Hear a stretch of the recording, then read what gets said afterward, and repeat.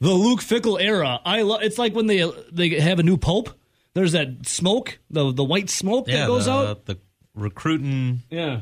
The recruiting signal went up. The recruiting signal went up again on Twitter for good old Luke Fickell, and everyone's like, "Oh God, who we got coming? Joe Burrows. Close. They might be related. Jordan. Quincy. Quincy Burrows. Not Burrow, Burrows. A wide receiver from, some you've heard this before, Cincinnati. The Bearcats. Maybe he's bringing some Skyline chili with them. The guys in Cincinnati were very impressed with me. That was just you in a hat. Joining fellow former Bearcats and center Jake Renfro, tackle Joe Huber, who is not out on Huber. That's actually his name. And wide receiver Will Pauling. Now, Quincy Burrows in the mix. That doesn't even include the guys who were committed to go to Cincinnati and flipped. A 3-star recruit in the 2022 class. Burrows appeared just in one game as a freshman. Did not catch a pass, though. Jacksonville, Florida native. He was the 142 ranked wide receiver in the country. And he chose the Bearcats, well, now Wisconsin, over UConn, Oregon State, Appalachian State, and a host of Ivy League schools. The 11th, though, transfer for Luke Fickell. Bringing over here. He has 4 years of eligibility. So if you're worried about Wisconsin lowering its academic standards, no. Ivy League. Well, I think when you see that Quincy Burrows has now flipped and committed to Wisconsin, it's another wide receiver. We were talking yesterday about the quarterback room and how all of a sudden it's pretty deep and there's a lot of talent there. There's a lot of stars. The wide receiver room is getting deeper and deeper, and I think everyone is still having their fingers crossed, hoping that C.J. Williams will officially commit. It's got to be soon. Somewhere, if not Wisconsin. But yeah, I think with the Quincy Burrows, not only are you getting a kid that, a high 3-star recruit just last season, has not really played, but I think one of the big things is we've seen this before at Wisconsin, and specifically talking about basketball.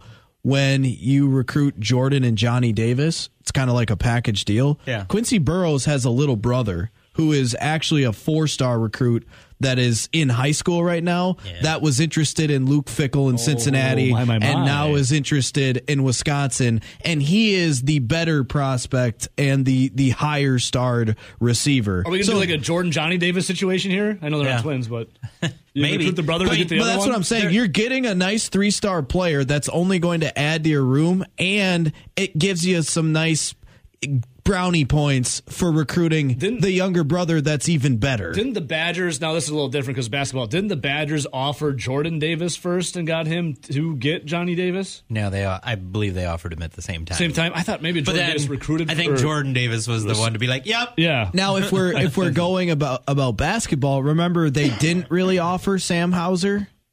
And that's why the Joey Hauser, when they offered him, they were butthurt about it. And then when they both transferred, they also didn't want Sam Hauser. But Joey Hauser wanted to come here apparently. And Mom said, no. I'm done with the Hausers. Get the Hausers out of here. But yeah, I think it's a little 2 for 1. Yeah. It's you're getting a solid recruit that can play football, that's going to add to your wide receiver room, and you have a little bit of extra brownie points with the younger brother that's on paper even better. Yeah. And even with that, you have somebody who can come to game days now with family.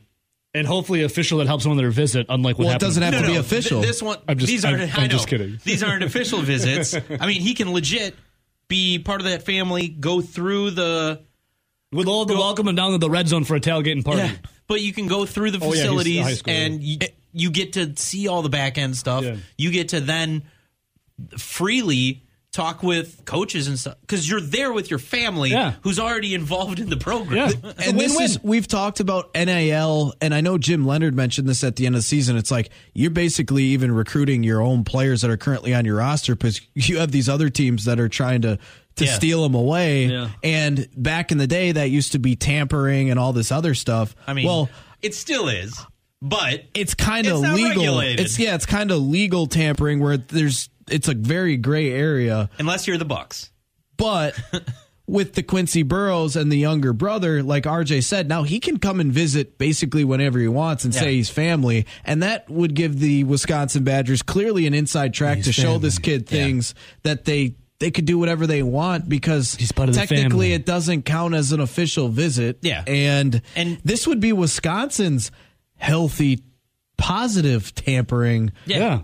And it's not even tampering. He's part of the family. It's legal tampering. Not even, because before NIL and all that. He's a made man now. He's family. When you had, pretty much. He's family. When you had a guy on the roster and family came and visited, I mean, they didn't need special permission to go to practice. They didn't need special permission to go up to the football offices. You had a reason to be there. It's like, it's totally non-recruiting related. So it's like, it's its own subsect of, it's just nice collateral damage. I'm not sure what you'd call that. Great movie, by the way, Collateral Damage. No, it's not. It's a good movie. I'm in a big 90s, 80s kick of movies lately. Have you watched Double Jeopardy? I have, That's yeah. A good that's a really good one.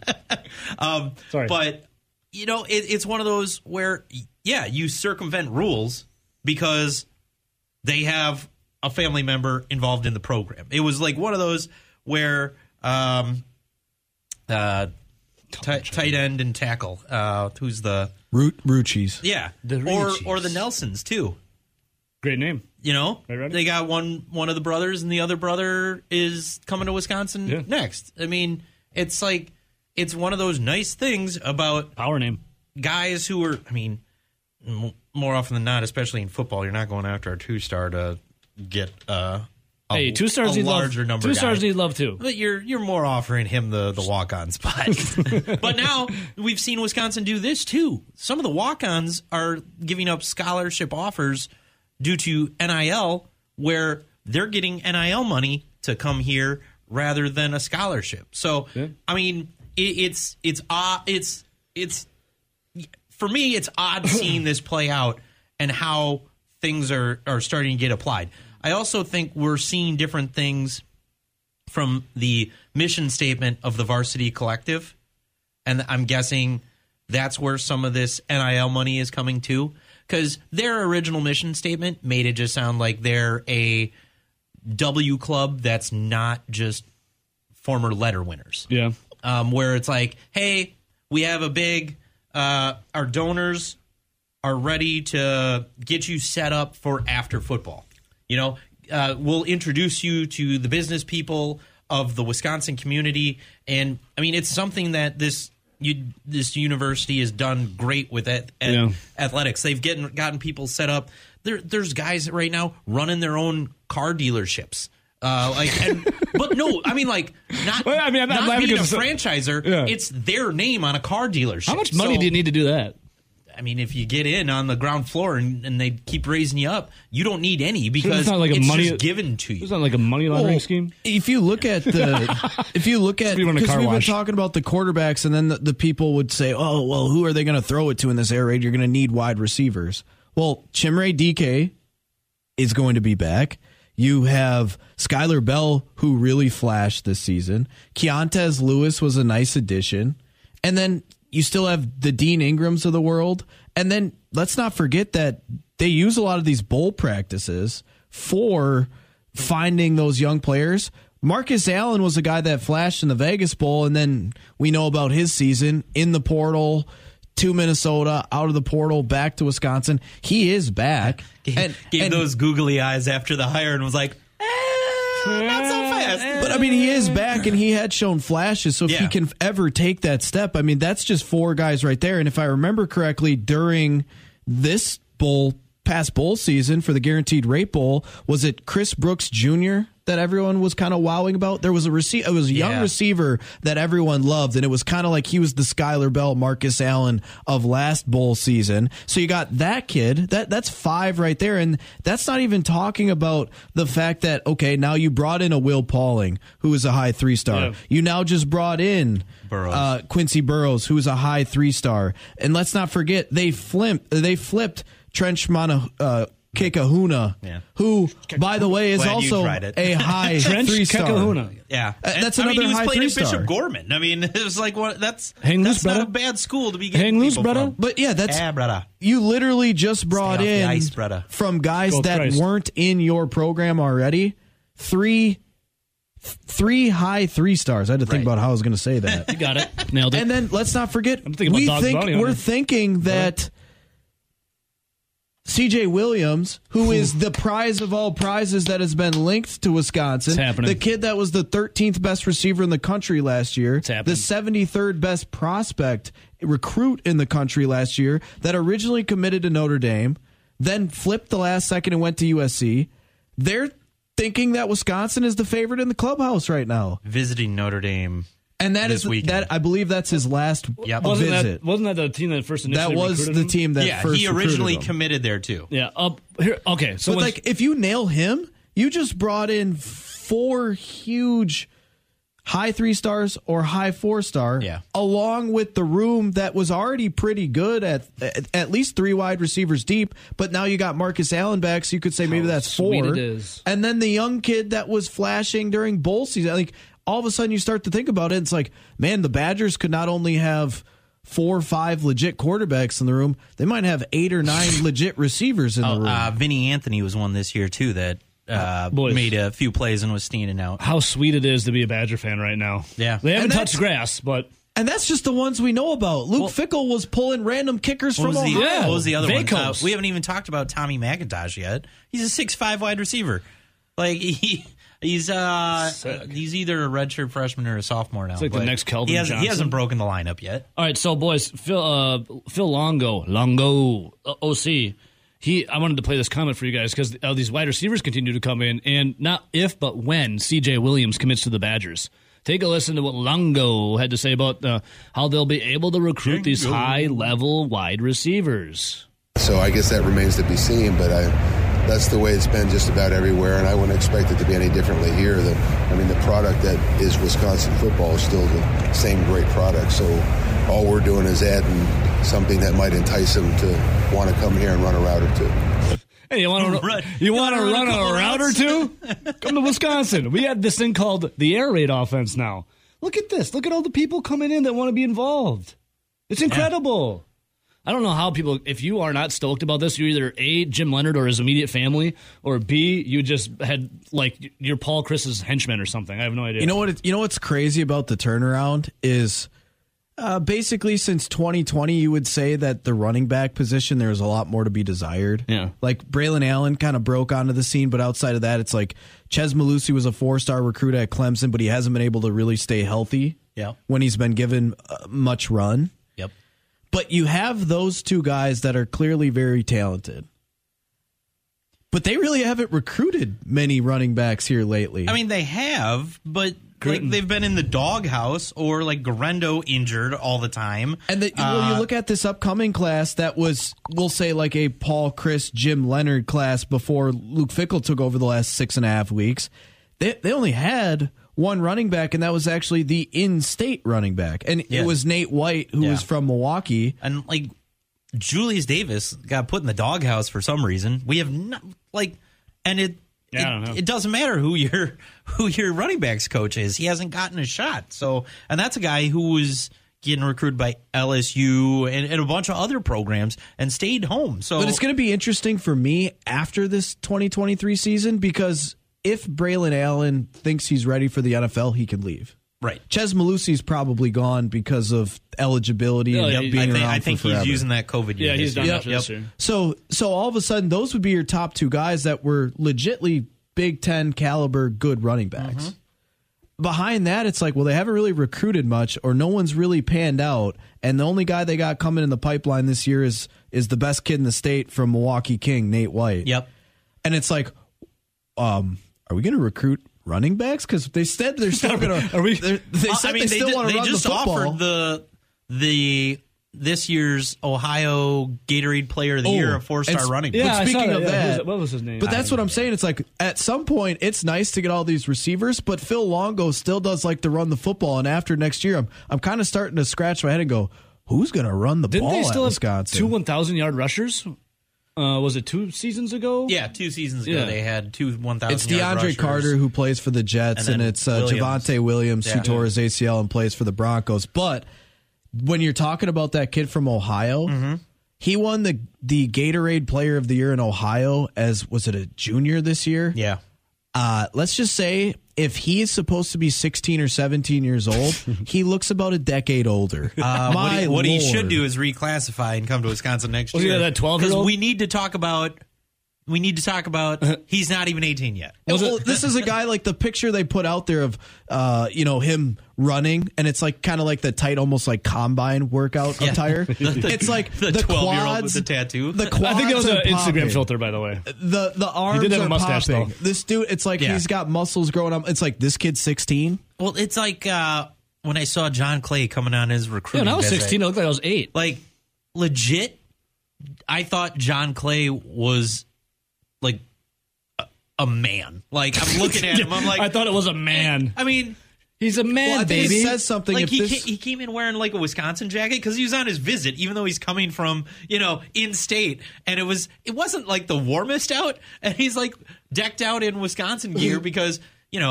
there's excuse me, sir? especially from kids from the South and the West when they come to Wisconsin on recruiting visits, even when it's like early fall, once the sun goes down, you're in Camp Randall. And the shade makes it a little cooler, and like they're just bundled. He was all bundled up like he was not from the area, and I'm like, first I'm like, oh, who's this guy? Is this like an alumni returning or something? And it was like, nope, that's John Clay. I was like, oh. Now, a large individual. Him in person, saw him on film, but well, I think it means something being that this kid is a running back in the state of Ohio that is 16, 17-year-old, a junior that wins a Gatorade Player of the Year, which means he's clearly the best player in the state. Yeah. And when you talk about Ohio and you talk about if you consider Pennsylvania a Midwest state, they kind of do in recruiting, I think, because Penn State's in the Big Ten and it's kind of recruited a lot. But Pennsylvania and Ohio are clearly the best two, and I'm going to put quotes in here, Midwest states for football to recruit. If you're winning Ohio Gatorade Player of the Year as a junior, you must be the real deal. You're going to be getting a lot of. I'd imagine you're pretty good. All right, let's go to the phones before break. Line 1, good morning. I said line 1, good morning. Going once, going twice. And gone. Wow. I suggest working on your phone dialing abilities. That one hurts. Good sir or madame. Well, the other good thing here is the third leading receiver last year for North Carolina was a tight end. Hopefully, you can see the Badgers in the tight end room. Cundiff needs to stay healthy because he's flashed the last 2 years, but he's had big time injuries. But I'm also, you could see maybe some recruiting go back to where we saw, like, the Wisconsin tight end room in. And another thing that they're doing with these wide receivers, I know Skylar Bell and Chimere DK aren't necessarily like the biggest guys when it comes to receiver, though they're listed at 6 foot-ish. Yeah. Who knows if Skylar Bell's really 6 foot? I'd probably go with the under. Yeah, it doesn't look like I'd go the under. But some of these guys that they're recruiting, like the Pauling, the Quincy Burrows, or even if CJ Williams, they're all like 6'2", 6'3". Like, these are big wide receivers. And not to mention they did bring in Keontez Lewis, who's also 6'3". But these aren't the 5'10", 5'11" wide receivers. These are 6'1", 6'2", 6'3". Like, they're big bodies. Yeah. It's one of those, you like seeing those shorter slot receivers, or those walk-on kids like Aberderis and Erickson and Luke Swan and like those type of guys that it's like, we got to keep that legacy alive still. Sure. But on those outsides, give me the Jonathan Orrs. Give me the real quick. I did this with Matt Bernstein last week or 2 weeks ago. Kenny Heilprin. Yeah. Can we have a moment of silence for the fullback position? Let's see here. This is Led Zeppelin's "Babe, I'm Gonna Leave You." Packers put this song on Lambeau Field, put it on high blast, and says, "Packer fans, we're gonna leave you. We're done." Yeah. But real quick, I can only think of like one bad punt block and one bad field goal block. Yeah. That was like every other week last year. That's terrible. Offense or defense? I know a guy that always impresses me. Rob Reichel, Forbes.com, Conley Media. Robbie. What's up, dude? Leaves you when the summer comes a-rolling, right? Only this time your football team left you in the winter. So it was inevitable, right? Yeah, and we'll see. There's going to be a lot of folks leaving now in the next few months, boys. Yeah. It's going to be a very eventful offseason. Baby, I'm gonna leave you, Packers. We got it, Rob. You could let that run the next 6 minutes. That would be wonderful. But asking you shall receive.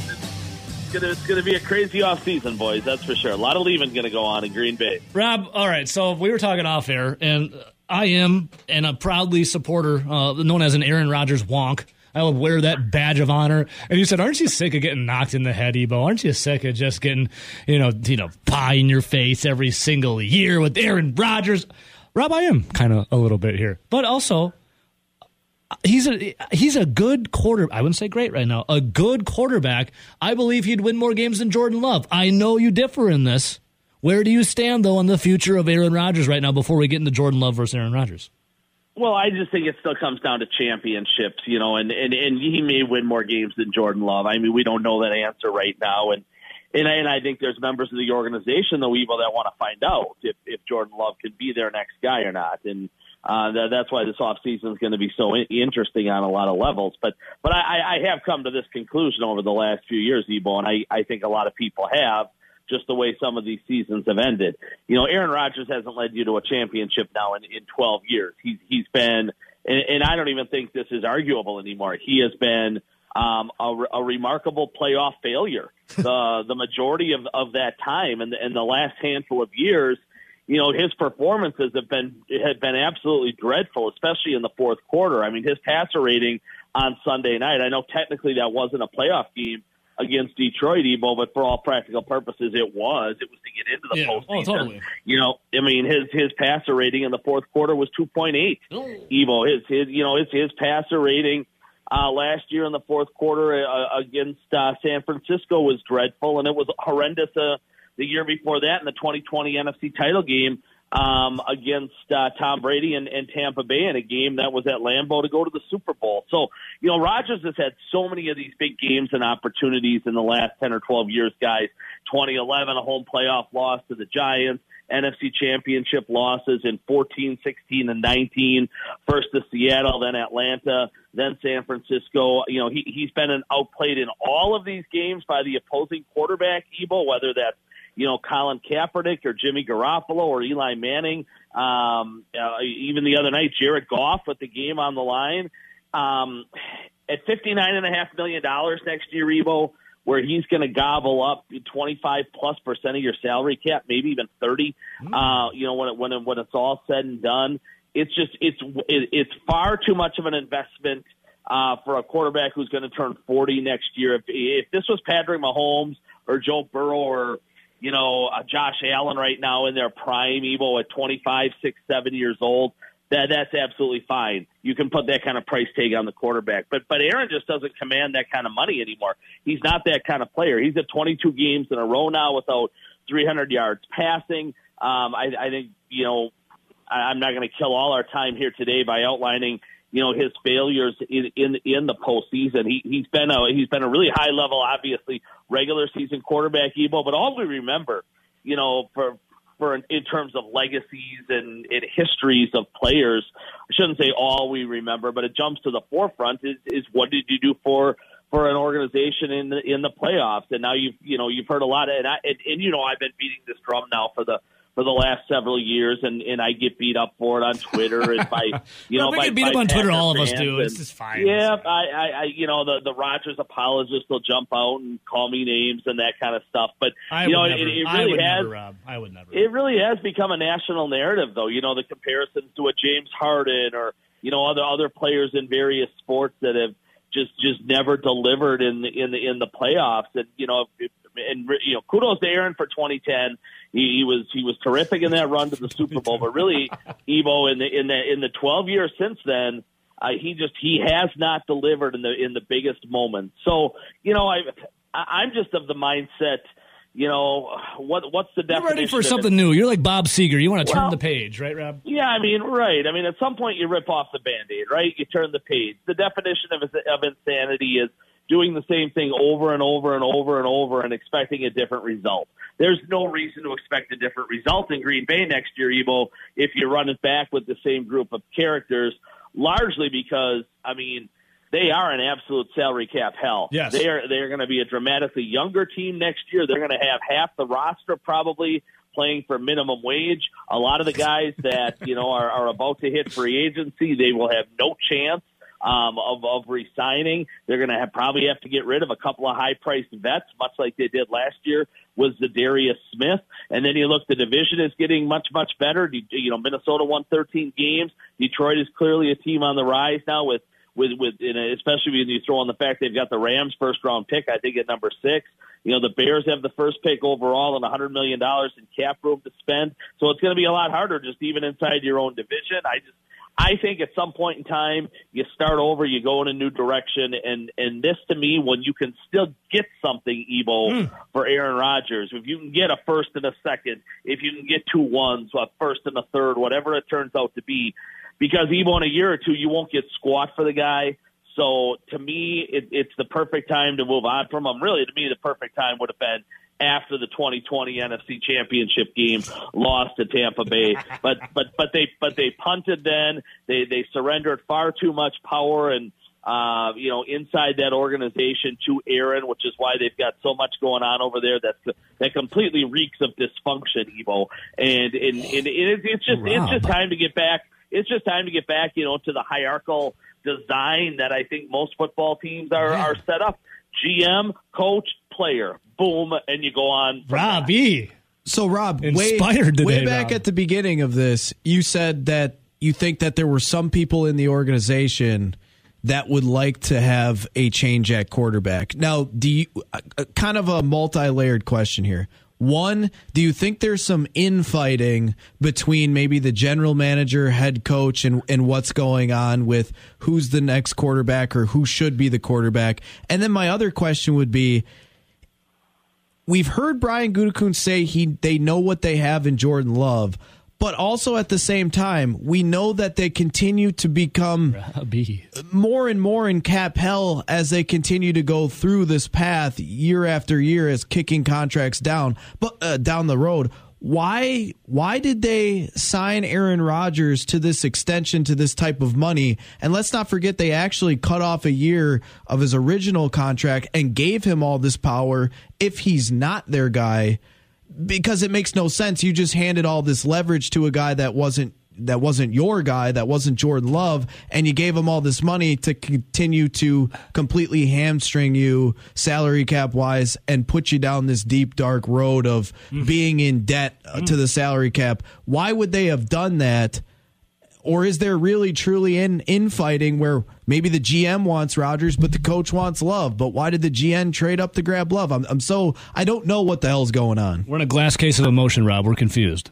Yeah, no, it's a great question, Nelly, and there's a lot about this entire song and dance that doesn't make a whole lot of sense at this point in time. I mean, you hit on a bunch of key topics there. I'll try to address them the best that I can. I mean, I do think first and foremost the head coach has been neutered by this particular player and by this particular quarterback, and part of that is his own doing.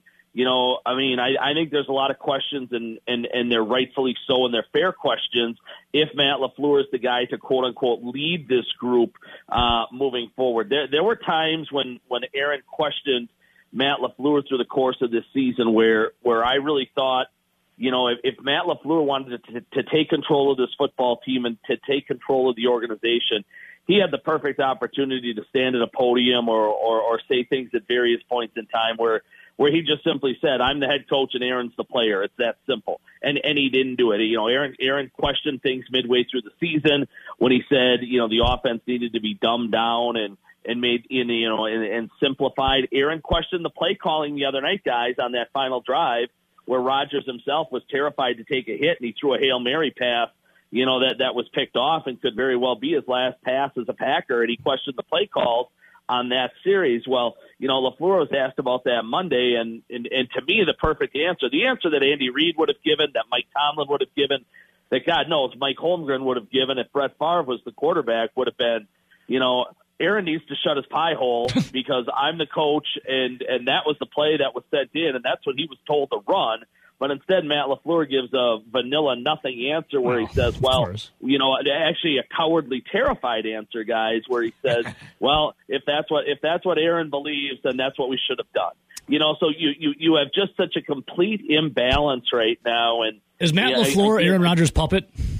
I think in many ways it's being revealed that answer is yes, Ebo. And I think for Matt LaFleur to fully spread his wings in Green Bay, to have the offense that he wants, to have a quarterback, operate and run the plays that Matt LaFleur desires and calls, they will eventually have to part ways and change. A divorce has to come, or eventually Rodgers is going to win out in this power struggle in many ways, much like he did in the Mike McCarthy power struggle, guys, 4 years ago. So,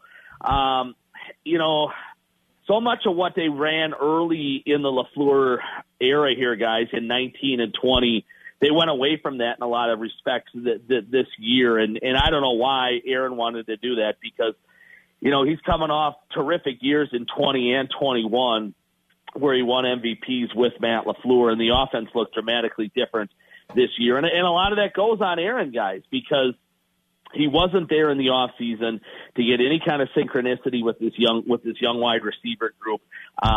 He's not part of the offseason program anymore.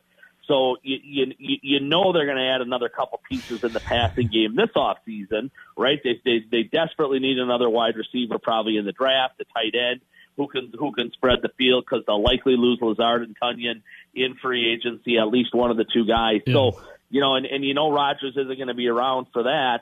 In May and the key times in the off season, Jordan Love will. So I mean, there's a lot right now that. They just don't seem in lockstep with each other, and from the top of the organization on down, guys, and that's clearly a problem. Rob, all right, so you're a Tom Brady guy, right? I'm just gonna you like Tommy Brady, yeah?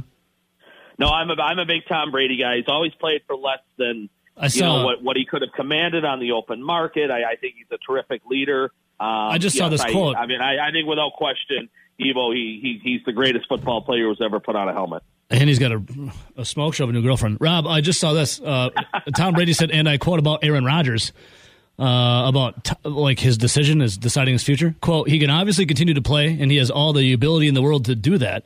There's a lot of other things that come into play, and he'll make that decision when it's right for him, and everyone should give him the time and space to do it. Tom Brady on Aaron Rodgers. Give him time, give him space, Rob. And also, if Rodgers takes Brady up on that, he'll have all kinds of stuff to rate about in the dog days of summer as he's him and Han over this. Yeah, and I do think that's fair up to a point. I mean, give the guy a month to figure things out. But we all know, when the new league starts here in early March, and you've got to get your ducks in a row from a organizational standpoint in terms of free agency and who you might chase in that department. If Rodgers opts to come back, and let's just say he and the organization decide that the best thing is for Rodgers to be traded, they're going to have to start working on potential locations for Rodgers to wind up, because salary cap wise, they really can't trade him until after June 1. They would get crushed if they traded him before June 1. And I won't bore you with all with the numbers on that, guys, but it's clearly for the best for the Packers if they move him after June 1.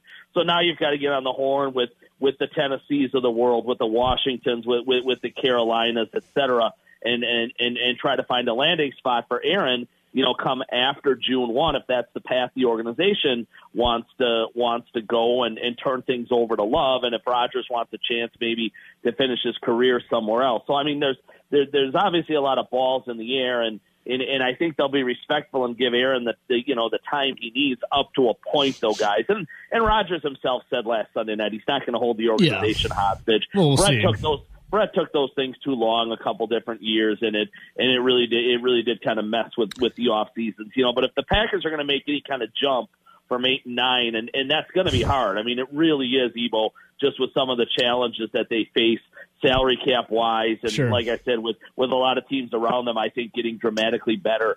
They're going to need an answer from Rodgers as soon as possible, so they can kind of start to plot their off-season path in terms of trying to find a way to get back to 10, 11, 12 wins and work their way back to the postseason. Now, Rob, I have one more question for you, but the outro song will play. Feel free to talk over it. It's almost 7 minutes long.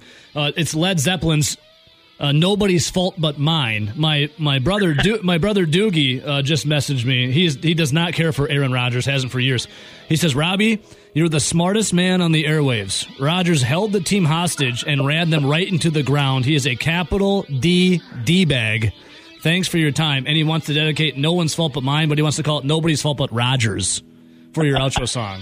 So that's nobody's fault but Aaron's, huh? Yeah. He's you know, guys, and hey, this isn't just an Aaron Rodgers thing over the last 12 years, right? They had epic meltdowns in the 14th loss at Seattle when they should have won a Super Bowl that year. The defense melted down in 11 against the Giants when they had the home playoff loss. Special teams, obviously, in 2021 against San Francisco. But the one common denominator, the one common theme in all these games is Aaron has been dramatically worse in the postseason than he is in the regular season. If you go and look at his numbers, especially his fourth quarter guys and his performances in all these games, I don't know what it is. I think choke might be too strong of a word, but you know, Evo, I mean, if he's been an A, an A-, a B-plus quarterback consistently in the regular season, he's been a D consistently in these postseason games, and your brother is spot on with that. Oh, God, don't give him any ammo.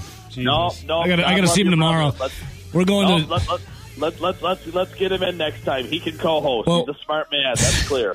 We're going to Driftless Social, a new place in Mount Horeb tomorrow. I'm going to hear all about it. Trust me, I'm going to see him after some martinis and stuff. Rob, before I let you go, well, you owe him a drink. He's a smart man. Don't encourage him, Rob. All right. You didn't care for my Twitter poll yesterday. Creed, Nickelback, or Imagine Dragons. If you had to pick just one, you said the sound of deafening silence would be more. A choice for you. But Rob, quick. I liked your poll. I did say let's get a fourth category of nobody. So. Rob, real quick.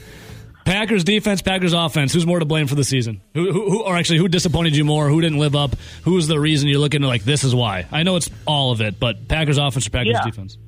No, I mean the quick answer is the defense. I will say this: Adam Stenavich and the offense have kind of gotten off easy because they weren't nearly good enough, and the fan base yelled and screamed for Joe Barry from about week 4 on in terms of him losing his job and his head and all that kind of stuff. And Steno, I think, got off easy, but there's no question that the offense was young. We all knew it was going to take 8 to 10 games. I said defense too, Rob. I said defense, and that's what happened. They had 7 first-round draft picks on defense, 6 that were starters, high-level players at every level, and we could spend an entire 4 hours on this, Evo.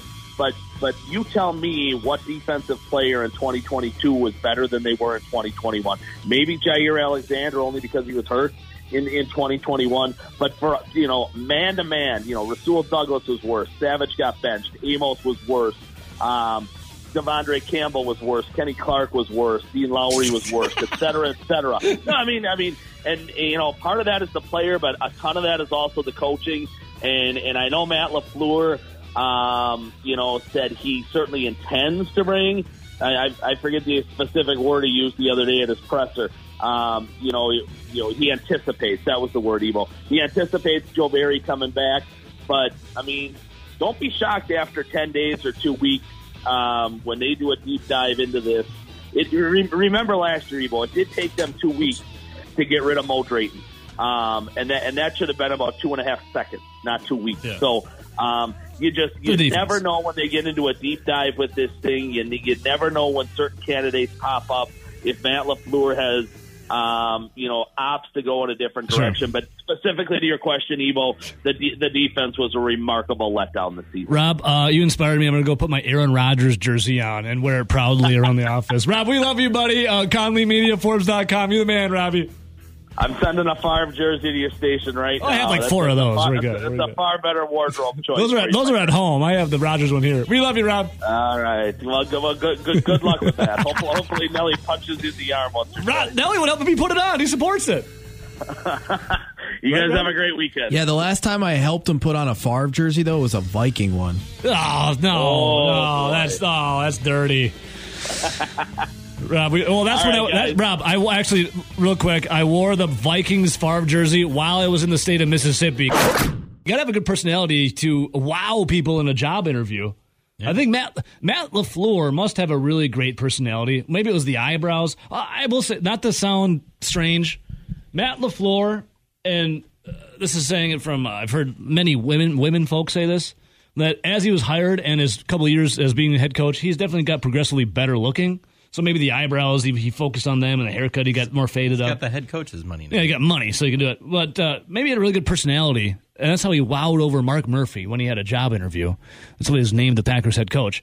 Rowdy, we were talking about who was else on that list, and you found it. Yeah, so I found the list of some of the candidates the Green Bay Packers had when they were interviewing Matt LaFleur, and Matt LaFleur ended up getting the head coaching job. And I remember I was just trying to search my brain. I go, if I remember correctly, it was a couple of unknowns that I knew off the top of my head and a couple of retreads. Well, some of the retreads here, Jim Caldwell. Now, if you remember, he had some success with the Colts, and he actually had, for the Detroit Lions, some success in Detroit as well, but always kind of got the quick hook. And he interviewed yesterday, I do believe, for the Broncos position. Yeah, Jim Caldwell. There was Chuck Pagano, who had a few good years in Indy, but he really faded fast. And remember, it was Pagano strong with the cancer. Yeah. But then your fleeting remembrance of him was like trying that, I don't even know how to describe it, where they had like one guy snapping in the weird... there was one... Yeah, they were playing the Bill Belichick and the Patriots. There was like two guys on the line? Yeah, there was like one guy on the line and one guy taking a snap, and they were trying to sneak... It was and they had like four...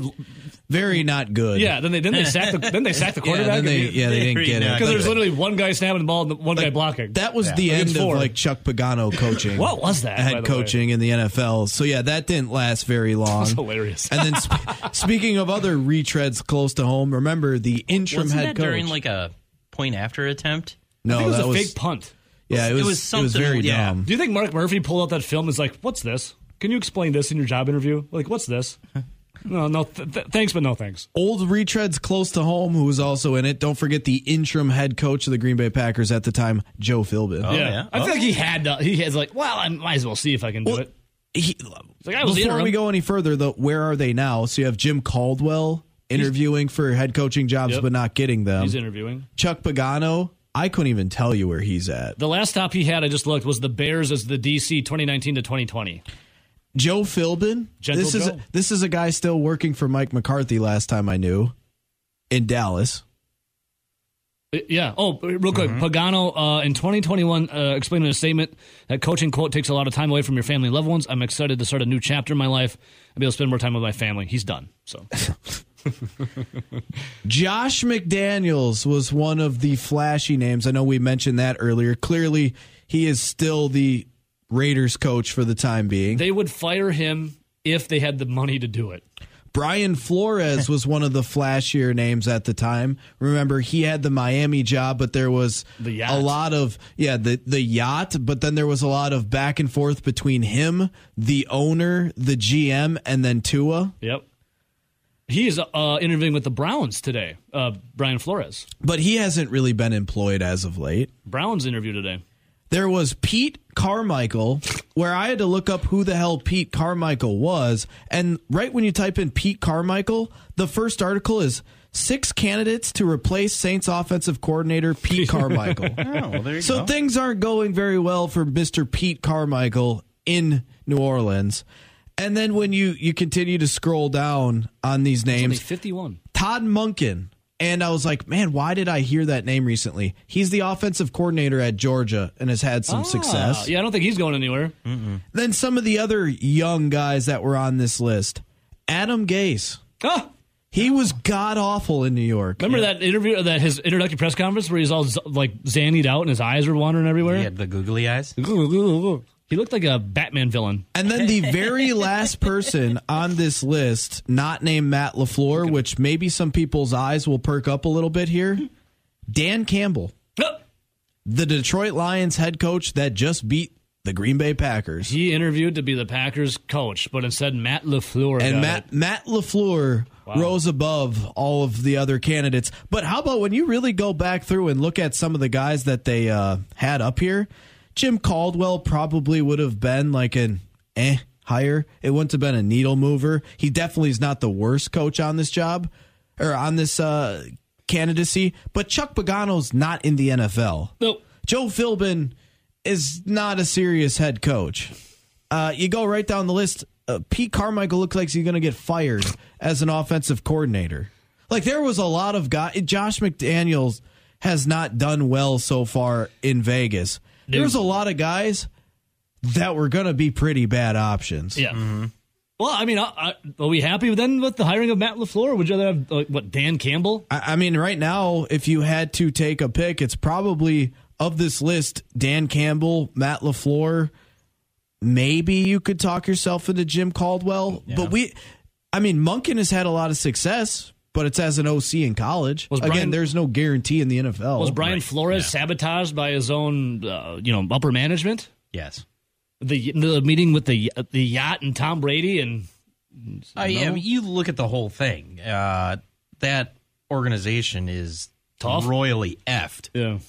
I mean, you sent out Tua to go die a couple of times. By the way, Tua out, not playing. Right. They announced it. Well, who the hell? What the Sky? Is it Skylar Thompson? Yes. I don't know, because should have taken the 9. McDaniel, Bridgewater's got a broken finger on his throwing hand. Should have taken the 9 I saw yesterday before it went off the board. They announced redone. They announced Skylar Thompson will be the starter for the Dolphins. I'm like 99% sure I saw that yesterday. Yeah. Yep. Well, I heard that yesterday. It looks like the line has went. So it opened at 11, right? Yep. And it was looking like and sounding like Tua might play in this game. It got down to 9. Mm-hmm. I would argue that if Tua was announced starter, it probably would have been 7.5. 7.5. I just looked at the line. If Skylar Thompson probably was announced, because the line has went to 13.5. It's 13.5. It's tough. I just looked and I'm like, Yeah, I saw it at 9 yesterday. So 4.5. Speaking of betting, we'll do the Razor's Guess what? Edge. Yeah. Speaking of the Razor's Edge, I think I just came up with the Friday bet. Ebo, it's Gavin. What's up, brother?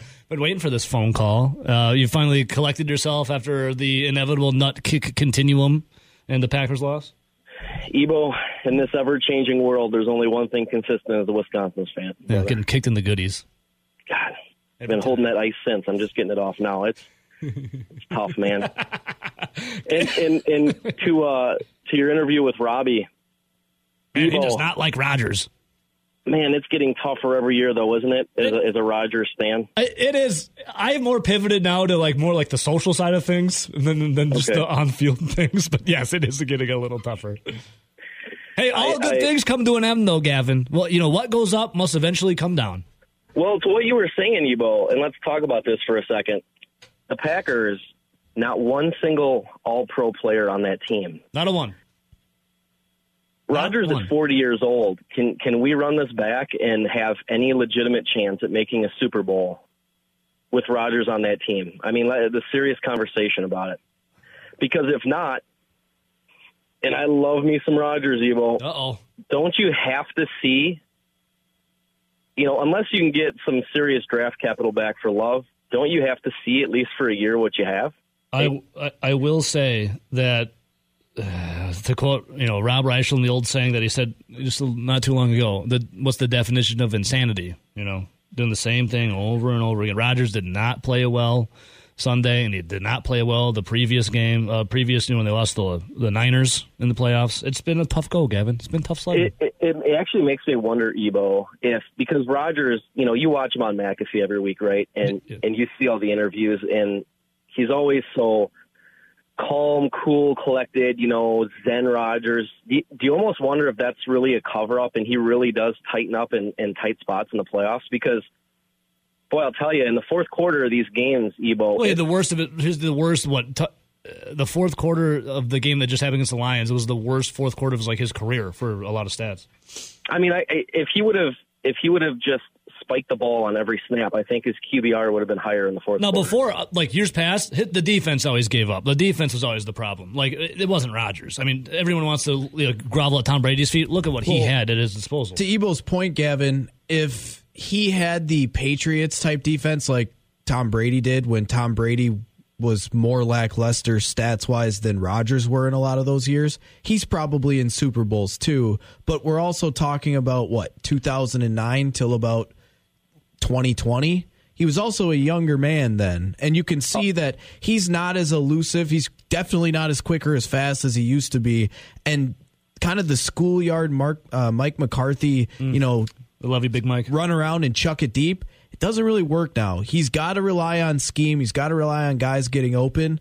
and he's got to be protected. And the offensive line wasn't great. He had a broken thumb, and the receivers were interesting. I feel like at this point he needs more guys around him because he can't be MVP. I'm going to go run around and then chuck it 60 yards, and we're going to find a Randall Cobb open. I don't think that quarterback exists. He's too old, but he can still be great in the pocket if protected. And the anchor is that contract. I 100% agree with you guys just said there. I'm thinking earlier in his career, that loss against the Cardinals, remember, it was just back and forth. And it was all the defense not stopping anybody. Kaepernick running for 800 yards in that game. When the defenses were terrible, but yeah, to your point, Nelly, these last few years, I mean, outside of that special teams gaffe, the defense was absolutely amazing in the Niners game, and we couldn't do anything. Well, you're seeing the end. Like you're seeing the end is what it is, and it's hard to stomach and fathom. But because he's so good for so long, he's still a good quarterback. Do you think? But you're seeing the end. Yeah, Gavin. Do you think if you get a healthy Aaron Rodgers with more competent offensive line play, and we'll just say, Dobbs and Watson continue to get better, maybe they add another weapon. If they keep him upright and he continues to play at the level he had played at the last couple years when healthy, or at least close to that, I still think he's got 1, 2, maybe 3 more years left of he could win a Super Bowl if he gets that offensive line play, has a few weapons, and the defense is solid. Well, here's the biggest problem. I don't think he sees the field well anymore, guys. Too much psychedelics? Well, he had Devontae for all those years, and it was just, regular season, he would lock on Devontae quite a bit, but it would go up a level in the playoffs. Yeah. And if you watch all 22 last year, even the game against the Lions this last week, there's guys open, and it seems like he just doesn't see the field like everybody that's out there.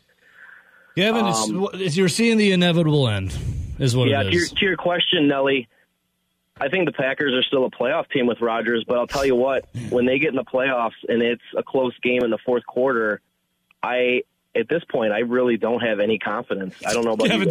Gavin, no, don't. I don't want you losing you from the Aaron Rodgers fan club. No, Gavin.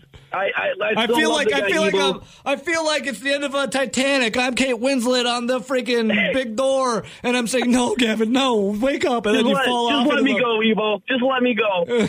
I gotta let you go, Gavin. All right, no, I love Rodgers, guys, but the facts are the facts, and the end of these games has been rough, guys. But we'll catch you later. we love you, Gavin. See you, buddy. Yep, take care. It's been 90 years. Line whatever. Good morning. Who's this? Morning, guys. Oh, it's the kid. We haven't heard from him all day. How you doing? I'm just kind of doing some soul searching. You're doing a little soul searching. Are you also at odds with the Packers and their loss, or are you having a bad hairdo day? What is it? Bad hairdo day. Yeah. What you searching your soul for, Charlie? I'm basically your therapist, so let's talk it out. I just want to go back to schools I've been talking about, but I don't know where to go to MATC. I want to go to California. I don't want to live in I think you said Florida State before, too, like the Seminoles. Yep, yeah. Florida State because of you mentioned Madison College, MATC, before. I mean, I know you want to get out of miserable Madison, as you call it, but sometimes the home is where the heart is, kid. Well, the one I've seen that with about MATC is I'm still at home, and it's only a year degree. And I know you had aspirations of being. I know you called in last week and the week before. You said you wanted to play running back for the Badgers, possibly at Cal. Yeah. Do you think that's really an attainable goal, Charlie? I mean, that's a ridiculously insane idea I came up with. Do we really think that we can obtain that? How about we set more realistic goals, like finding a nice little program we want to go into? Something not too hard, but not easy, just to challenge ourselves a little bit. Yeah, there's got to be some sport for me still. I mean, have you heard of pickleball? That's all the rage right now. No, I don't like that crap. If I got to play tennis, it's going to be the real thing. Okay, tennis. That's kind of a lazy man. Charlie, as you're soul searching today, here's what I want you to do. It's a little project for you as your therapist here, Ebo. I want you to, as you're taking a BEERU and a beer run to Walgreens, I want you to maybe get some particle board, some magazines, a pair of scissors, and some tape. I want you to make a dream board. I want you to go home tonight and make a dream board of all the things that you want to accomplish in life and put it on a board. Maybe cut some pictures out or write on there, make a dream board, and then put it on your wall. In 2023, we'll try to tackle some of those dreams. Realistic I've seen that dreams. on the news lately. Yeah, a dream board, Charlie. Let's have a couple. Yeah. Let's have some water, maybe a couple beers at the Mood Strikes, and work on our dream board. And because and realistic dreams. I just don't know how much they'll cover on tuition. Yeah. So we'll figure it out. Just put it on your dream board. Dream it and it can come true. Besides maybe being the running back for the Badgers. We love you, kid. Okay, yeah. Dream board. We'll really work on that. Yeah, one last before break. Who's this? Whatever it is. Hey, Paulie. Unreal. What? So which part? The dream board? Well, no. The call, like, I respect Gavin's take, but I don't know if you recall this, but I've said it was probably 2 years ago, if the Packers would have traded Aaron Rodgers, they would have got a S-ton for him. You're not going to get crap for him now. You might get a first round and a fourth round from a team that only needs a quarterback to win the Super Bowl. I don't know. Would you realistically trade a guy who just got off back-to-back MVPs or then an MVP and then No. This was before he won back-to-back MVPs. Oh, okay. This was the year before when he had value. Now you're going to get the bare minimum you can get for him. You'll still get something. You might get a late first round and a late second round and a sixth round or something like that. But so trade Rodgers before they drafted Love? No. 2018 or are you talking 2019? I'm talking 2019. I'm talking. Well, Paulie, I think your timeline's a little off because Jordan Love was drafted in 2020, but I also think after his first of the two MVPs. Oh, okay, gotcha. So after 2020. So okay, yeah. Could you sell to a fan base who still liked Rodgers at the time that you're going to trade away your now MVP? And I don't even hate the guy. I'm just saying if you're being a smart business person, that would have been the time to do it. Now you're going to get way less than you would have gotten then, and if you'd have done it then, you'd be on a better foot right now. You know what I'm saying? Now, if they trade him, isn't it about winning now, though? I mean, you got an MVP quarterback. Wouldn't you want to try to win now with an MVP? We're coming off MVP season. Wouldn't that be smart of hanging on to your commodity? Well, I mean, I think you got to look at the timeline. Has anyone ever traded a player after an MVP season? I think if you look at the timeline from 2011 till about 2017, I don't think it was much of a debate that purely Aaron Rodgers might not have been winning Super Bowls, but purely was the best talent at the quarterback position. And you saw a lot of deep runs, but then they always seemed to find a way to lose a game, which they probably shouldn't. And he was clearly one of the best quarterbacks in the NFL, if not the best. Then he has that 2018 meltdown with McCarthy. They're at each other's throats. They get a new coach. He kind of has a resurgence in 19, and then in 2020 and 2021, he was phenomenal. He was the MVP again. Yeah, well, and that was the other thing I was going to say is what Gavin was mentioning where, Brady always took less money to surround himself with better talent, right? So has he ever been the best? Has Brady ever been the highest paid quarterback in the NFL? I don't think so. There has never research department just tapping on the shoulder. There has never been an NFL MVP traded after winning the award in the previous season. Never has happened. Well, you know what? Strike while the iron is hot, and that's what you do. But Brady's pushing 50, and Rodgers is just turning 40, and they're like, "Oh, well, he's you can't do it no more." You can. Well, he can. Yeah. Rodgers could be viable for 5 more years if he was surrounded by the right people. You know what I mean? He's not losing his marbles or whatever. He can't do. I mean, he was never an elite running quarterback or anything like that, but he's great in the pocket. It's like a gazelle. Come on. His pocket presence. Oh yeah, he's elusive. Paulie, we love you, bud. Anything else? Quick, gotta go. Yeah. Dream boards. Yeah, Packers suck. See you, buddy. All right, I swear. Well, last one. Who's this? This is Todd from Mount Horeb. Todd, I'm coming to Mount Horeb tomorrow. Driftless Social. We're going to be drinking. All right, sounds good. I'm probably not going to be there. I'll be at work, but hey, I'm just throwing it out in the ether. All right. And then I think the Skull if I can after sneak that. out the back door, I will. I think we're going to Skull after that, a little down the road. I think these people are insane. First of all, we don't know. I don't think that Jordan Love is going to be anything more than average at best. I'm kind of. So why are we getting rid of a MVP quarterback this year? So many things went wrong. So many things. Mm-hmm. No number one receiver. Defense never lived up to their billing. Early on, of course, it was fixed by Nixon, but our special teams were still suffering. Just the offensive line was horrible against the Lions. There are so many things. I'd wait. Hopefully Rodgers comes back. And, yeah, I'm right there with you. I want him back too. And I'd like to, obviously we'll see if he comes back pretty good from a bad year. He did last time, so let's see what he does. Yeah. And I don't know. Do we still need another wide receiver? I mean, well, Allen Lazard's going to be gone. I think they need at least one more, we'll say, skill player. Like if that comes via tight end where it's a legit player, then maybe it's just a tight end. But yeah, so at least one skill player, I agree. So Allen Lazard, Bobby Tunyon, both are gone or at least one's gone. I assume Lazard. Randall Cobb's going to be gone. Not that that's saying much. Right. But there definitely needs to be another skill player, like you said, whether it's tight end or wide receiver, somebody that can take some pressure off, and I think we go from there. Yeah, and then we go, baby. Then it's run it back for the Super Bowl. Then we go. Green light, go. All right, man. See you, Todd. Good stuff, buddy. See ya. Green. Hey, ready? Green light, go. Where's my dogs at? Corey and Marshall. One of them. Well, I'll answer that Twitter poll. I'd say the most disappointing was the offense because a halfway competent offense this year. I know the defense, we like to bomb on Joe Barry, and I'm not some kind of Joe Barry sickle fan like Vagabond Johnny? Vagabond, yeah. Yep. He makes good points, though, so I respect his game. But a standard, and I've said this to Grant, and a competent NFL offense in modern-day NFL should be able to readily score 20-plus points a game.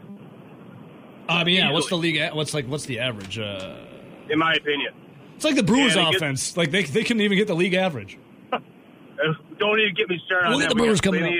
They'll be next. They got plenty of time for them. You just made the list. So, they did make the list. So you look at when they played the Detroit Lions, they scored a total of 25 points this year. That's ridiculous. In 2 games. Yeah.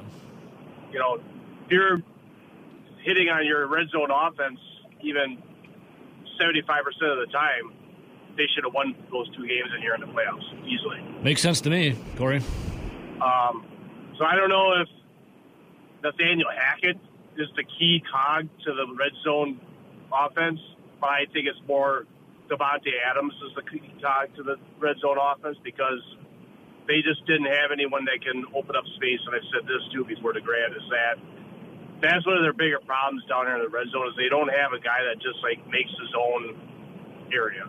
Yeah, if that makes sense. Yeah, makes sense. Like like Bobby Tunyon, I don't think he's going to be the same guy after he tore his ACL, and I didn't expect him to be this year. Maybe next year he will be because he'll be a year plus from that ACL tear. Yeah. But those names that Nelly read off, that's some good deep research you found there on those names on the coaching carousel that they had. Wow. Yeah, Nelly and the research department were in Simpatico today. They're on the same wavelength. It's great. So, kudos to you finding that because I was like, who are these guys?